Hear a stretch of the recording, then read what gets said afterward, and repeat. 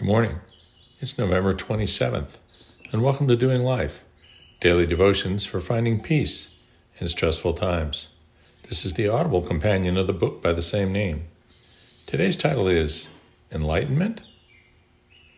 Let a man build a roof over his head, and he thinks he has created the universe. So it has sometimes seemed with the current effort to manage alone, without God's counsel or enablement. Morris Inch, Ph.D.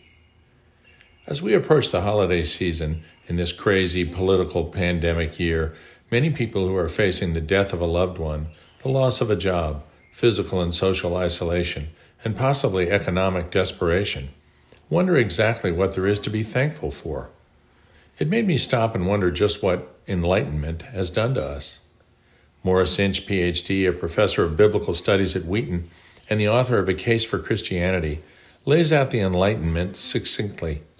The revival of classical learning in the 14th century that was the Renaissance led inevitably to the scientific revolution of the 16th century, which in his words ushered in the modern era.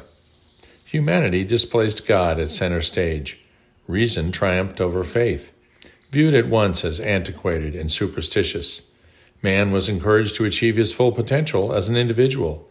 Humanism, with man as the measure of all things, and secularism, with humanity and its activity forming the basis of the correct worldview, have completed the modern stage on which we all live. Darwin's evolutionary theory left man as little more than a very complex animal derived from the same building blocks as all creatures. Man was, in essence, no longer king of the hill put in place by God, but instead merely the conqueror of lesser evolved species. Pride has allowed man to place himself at the center, with no transcendent deity in existence. A universe scientifically proven to have a starting point, the origin of life inexplicable, phenomenally precise tuning of the universe on every level to allow our existence, a moral code that seems remarkably uniform across cultures, the miraculous spread of the gospel with its implausible story of an incarnate God who took the world's deserved punishment on himself and then conquered death, and the personal revelatory experiences of billions of individuals still fail to convince the secular of God's existence. Paul put it this way in his letter to the Romans. Instead of believing what they knew to be the truth about God, they deliberately chose to believe lies, so they worshiped the things that God made rather than the Creator himself. Romans 1:25 NIV. Despite the position of the secular, faith is no less an essential for the humanist than the theist. Both believe. Both form a worldview that seeks to make sense of the facts.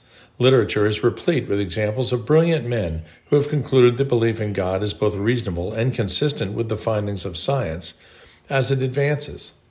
Men and women exemplary in their command of both science and letters, like G.K. Chesterton, Dietrich Bonhoeffer, C.S. Lewis, Ken Samples, William Craig, Gary Habermas, Joni Eareckson Tada, Hugh Ross, Fazl Rana, Eric Metaxas, Timothy Keller, and NIH Director Francis Collins, just to name a few off the top of my head, all have faith in God and trust in science.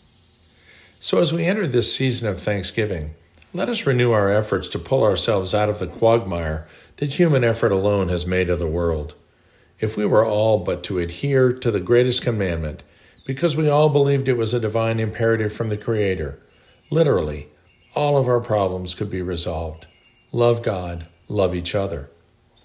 We all have plenty to be thankful for if we just look around and see the blessings bestowed on us every day. We live in a country that permits us to worship our Savior, and we see His gifts every moment of every day from sunrise to sunrise.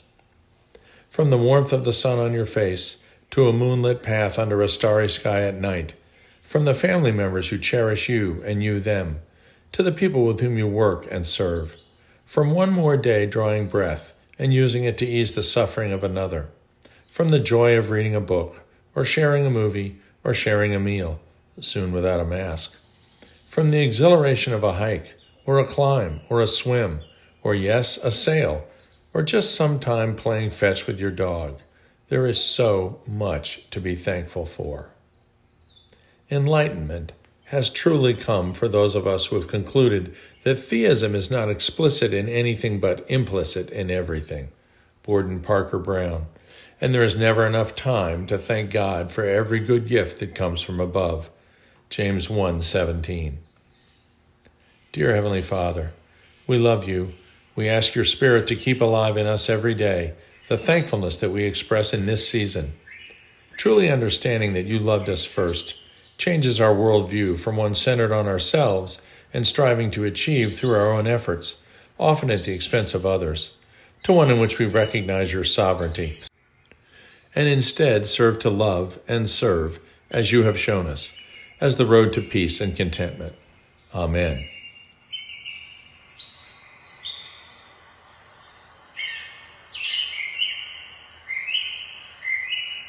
We'll see you tomorrow.